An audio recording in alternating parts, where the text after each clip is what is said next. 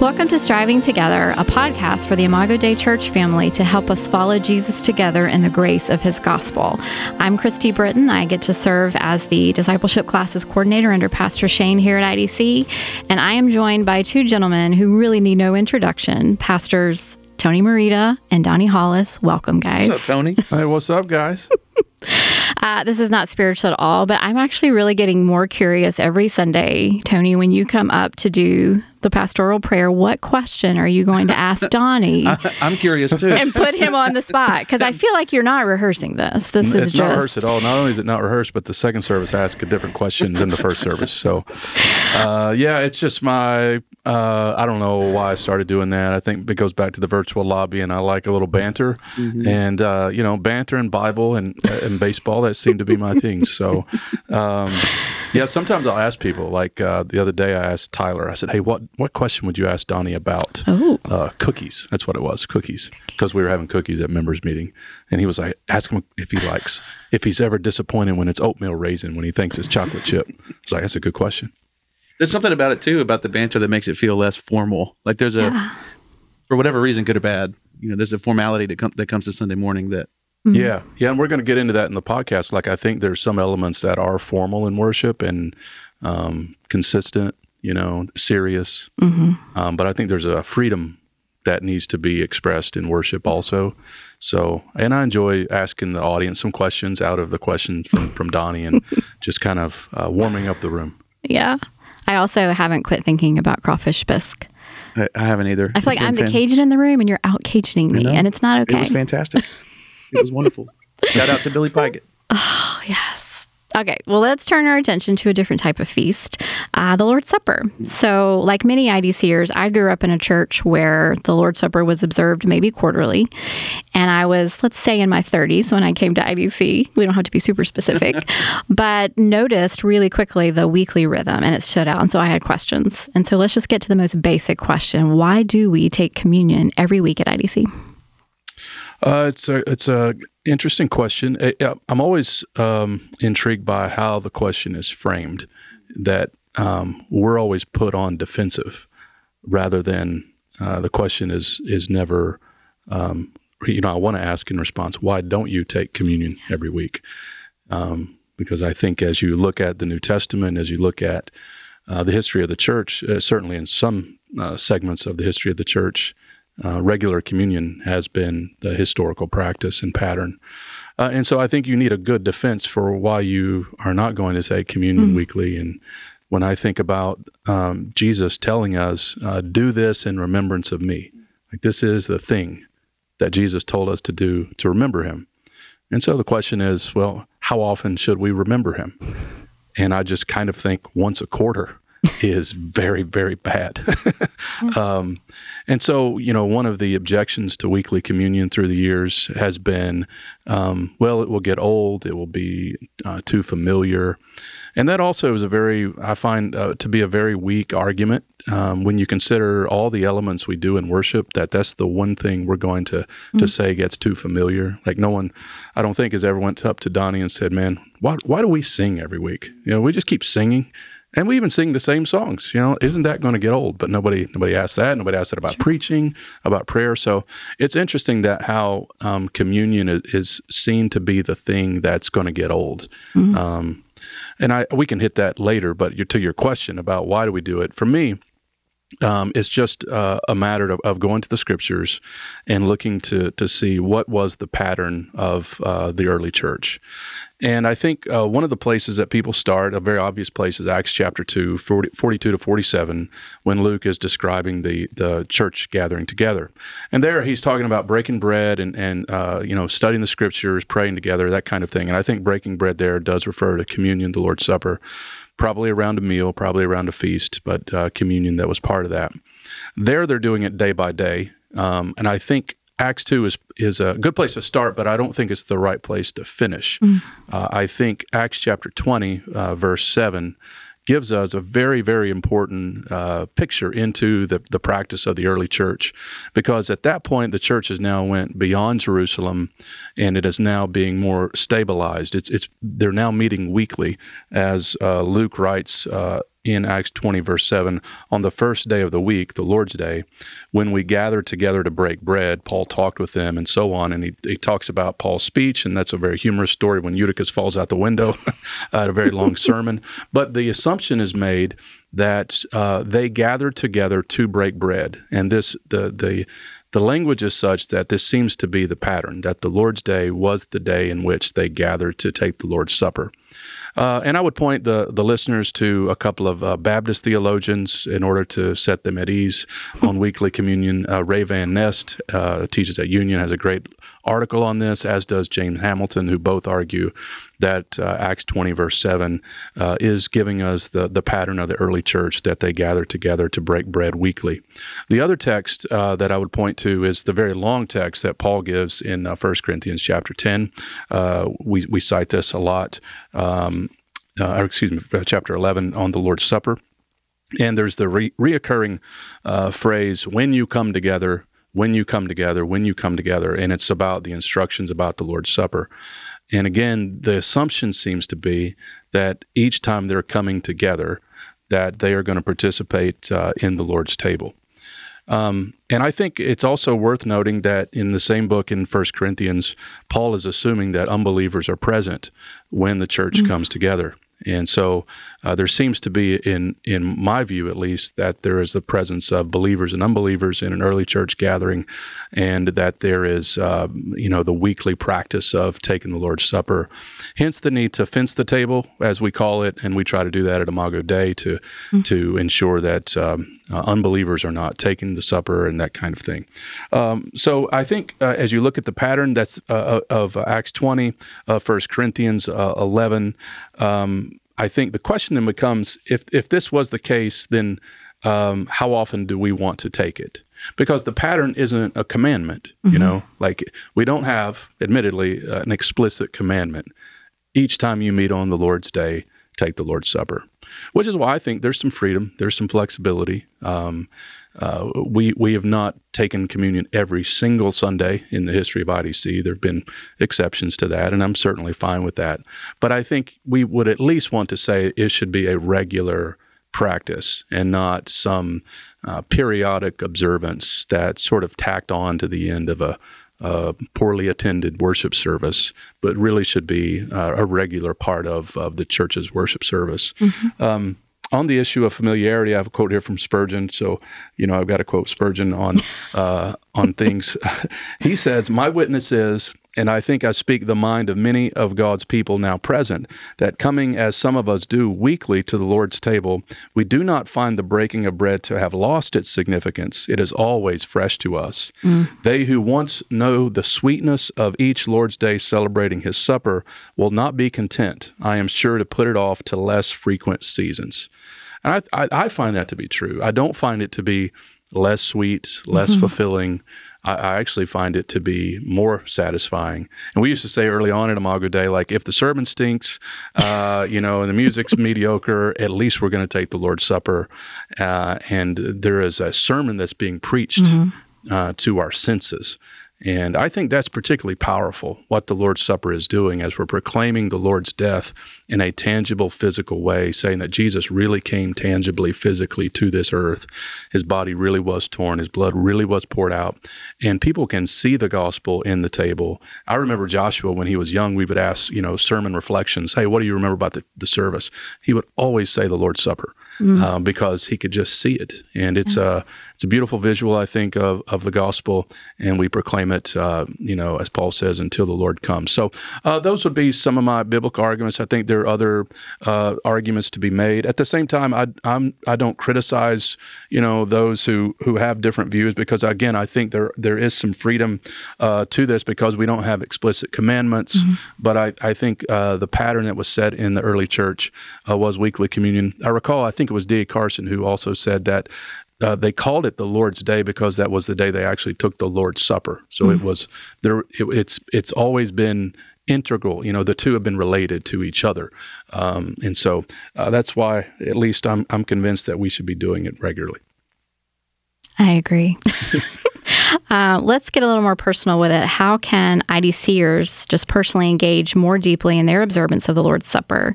What should they not be missing about this time in our service? And what are the dangers to us if we're not taking this time seriously?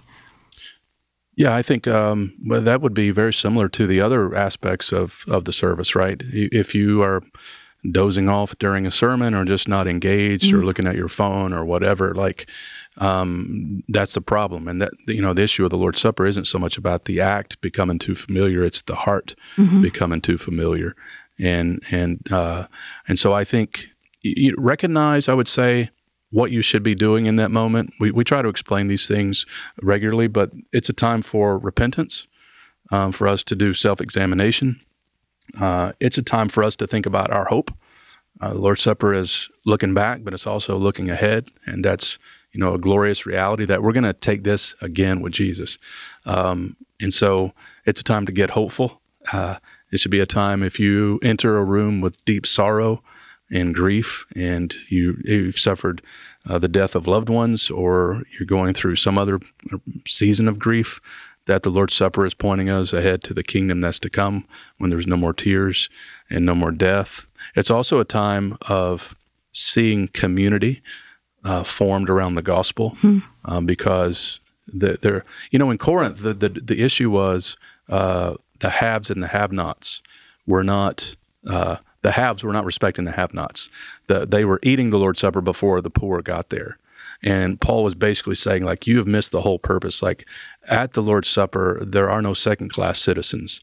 This is a time that we are all collectively together because the ground is level at the cross.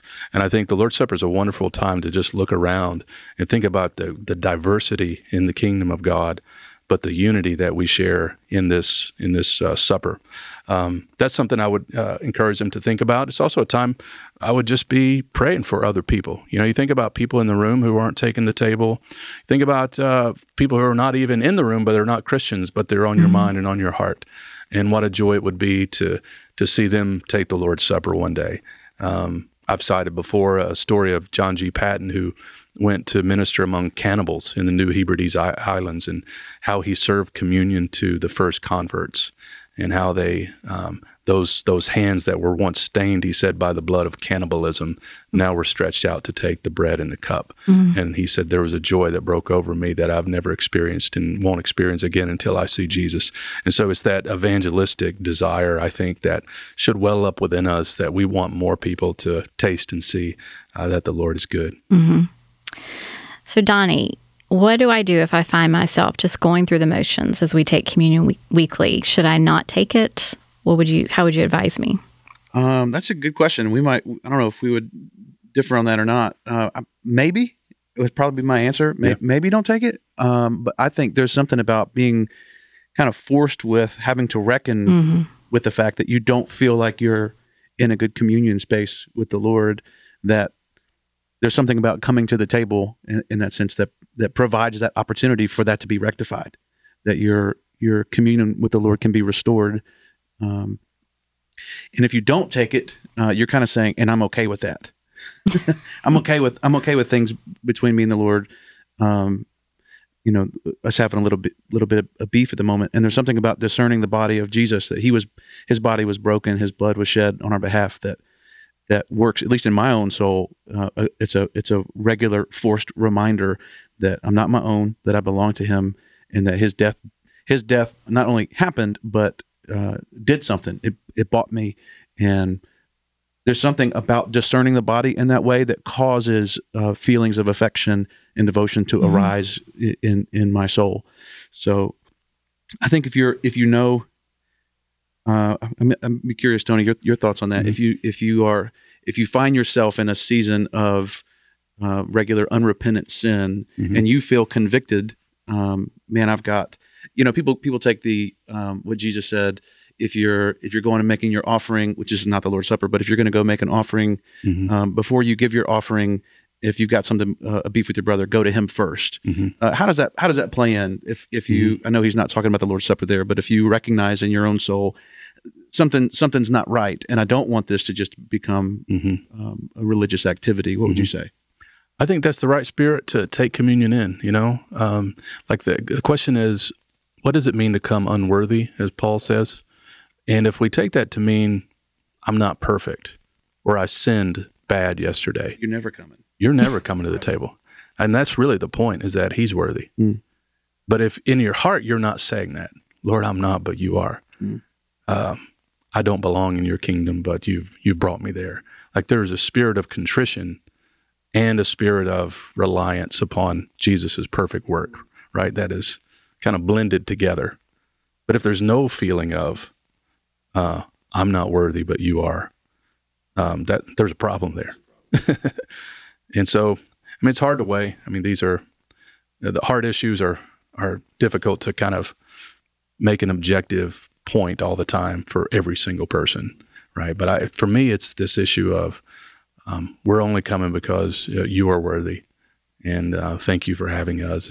But it is important, like, Lord, cleanse me, purify me, wash me, sanctify me.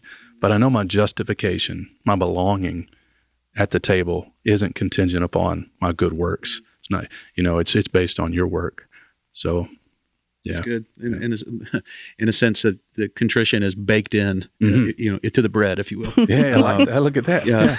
That you can't come with the spirit of pride, or arrogance, or any kind of hubris. You have to come humbly. You can only receive it in a worthy manner if you receive it in humility. Absolutely. As a gift. Mm-hmm. All right, last question, guys. We take communion as a gathered body. What are some ways we can participate in the Lord's Supper in a way that is truly corporate? Like, what's my role and everyone else's role at IDC in taking it communally? I think we've hit on that a little bit, but we are proclaiming the Lord's death until he comes. That I want everyone to feel the fact that they are proclaiming that as they're taking it. We are together saying Jesus is Lord, and we're together saying Jesus is coming back again. And those are glorious things to proclaim. And I think the gathering leads to the scattering of Christians, that we gather together to proclaim those things, and then we want to scatter to say it to the whole world. So what would you add to that, Don? Yeah, I think what comes to my mind is we're brought to the table through forgiveness. Right. And we only have access to God through Christ. And we recognize it has to be because our sins are forgiven. So if I'm thinking about how can this be a corporate act, what are sins that I need to forgive? How can I interact with the people who are here? Who have I sinned against that I need to go and ask forgiveness from? Who's sinned against me? And I need to go and in a manner similar to what Jesus has done here, extend forgiveness to them, so you can. That's what comes to my mind. Yeah, the vertical and the horizontal, right? To relationally live out that forgiving grace that we're tasting in the table. It feels very powerful too, like proclaiming it all together, as opposed to like me by myself proclaiming something. There's more power in it, I think. It's multi-layered. Like, it's one of those things. So I'm similar to you, that I was brought up in a church that just did it, once a season.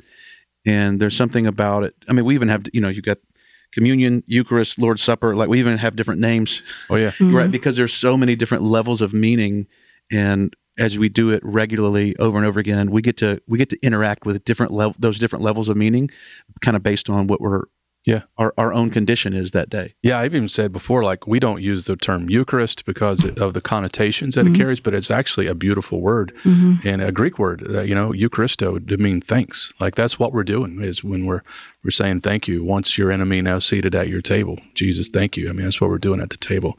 It's unfortunately been a debated issue throughout the history of the church, perhaps more than any other issue, from Jonathan Edwards' story of being dismissed from his church, to debates about what is happening when we're taking the table. Frequency doesn't tend to be the most hotly debated issue, but it's an important issue to talk about, and so I'm glad we're talking about it. Christy, as you think about the Lord's Supper and taking it weekly, you've got how many kids do you have? Four. You got 4 boys. Still just the 4. So you said you came here in your 30s, your early 30s, give or take. So they were young. You've had young boys, and now you've got older boys. and they get to interact with the Lord's Supper either in an active way or in a non-active way, right? How have you guys thought through allowing, are they because they're Britons, do they get to come to the table? How have you thought through that? Few things have been more enjoyable for me as a parent to get to take the table with them like the first time they have publicly professed Christ. So we have some unsaved and some saved. And so it's been a really big deal, especially that very first time. But also some of my kids have to pass the plate and cup each week. And so that has created good conversations from a parental perspective of this is something reserved for the body, which you're not a part of yet, but we're praying and hoping one day that you will be. And then it's going to be really exciting for us to take the table with you. But it has been a good conversation starter. It has been interesting to see separations of family benefits, if you will, versus, outsiders. So I think it's been great parentally. To see both sides of it, but also the kids get really excited when they get to take the table. It's not anything rote or boring for them. It's like, oh, it's my turn to do this now. And that's been wonderful as a parent. Yeah, there's something inherently, part of what we're doing of participation. You either are participating in the death of Christ because you belong to him, or you aren't. And even for the unbelievers who are present, like that's as they pass the cup over to somebody else, that's what they're saying in a passive way is, I'm not. Right. And they have to come to grips with that every time. Yeah. That they're here. And I think I kind of want my kids to feel a little uncomfortable maybe in that moment instead of trying to make them feel okay with the fact that they're passing. Like I want them to have to wrestle. Why don't I get to take the table? Yeah. Oh, my kids always want the special bread. That's what they call it. I want the special bread. Yeah. All right. Thanks, guys. This has been helpful. IDCers, join us next week.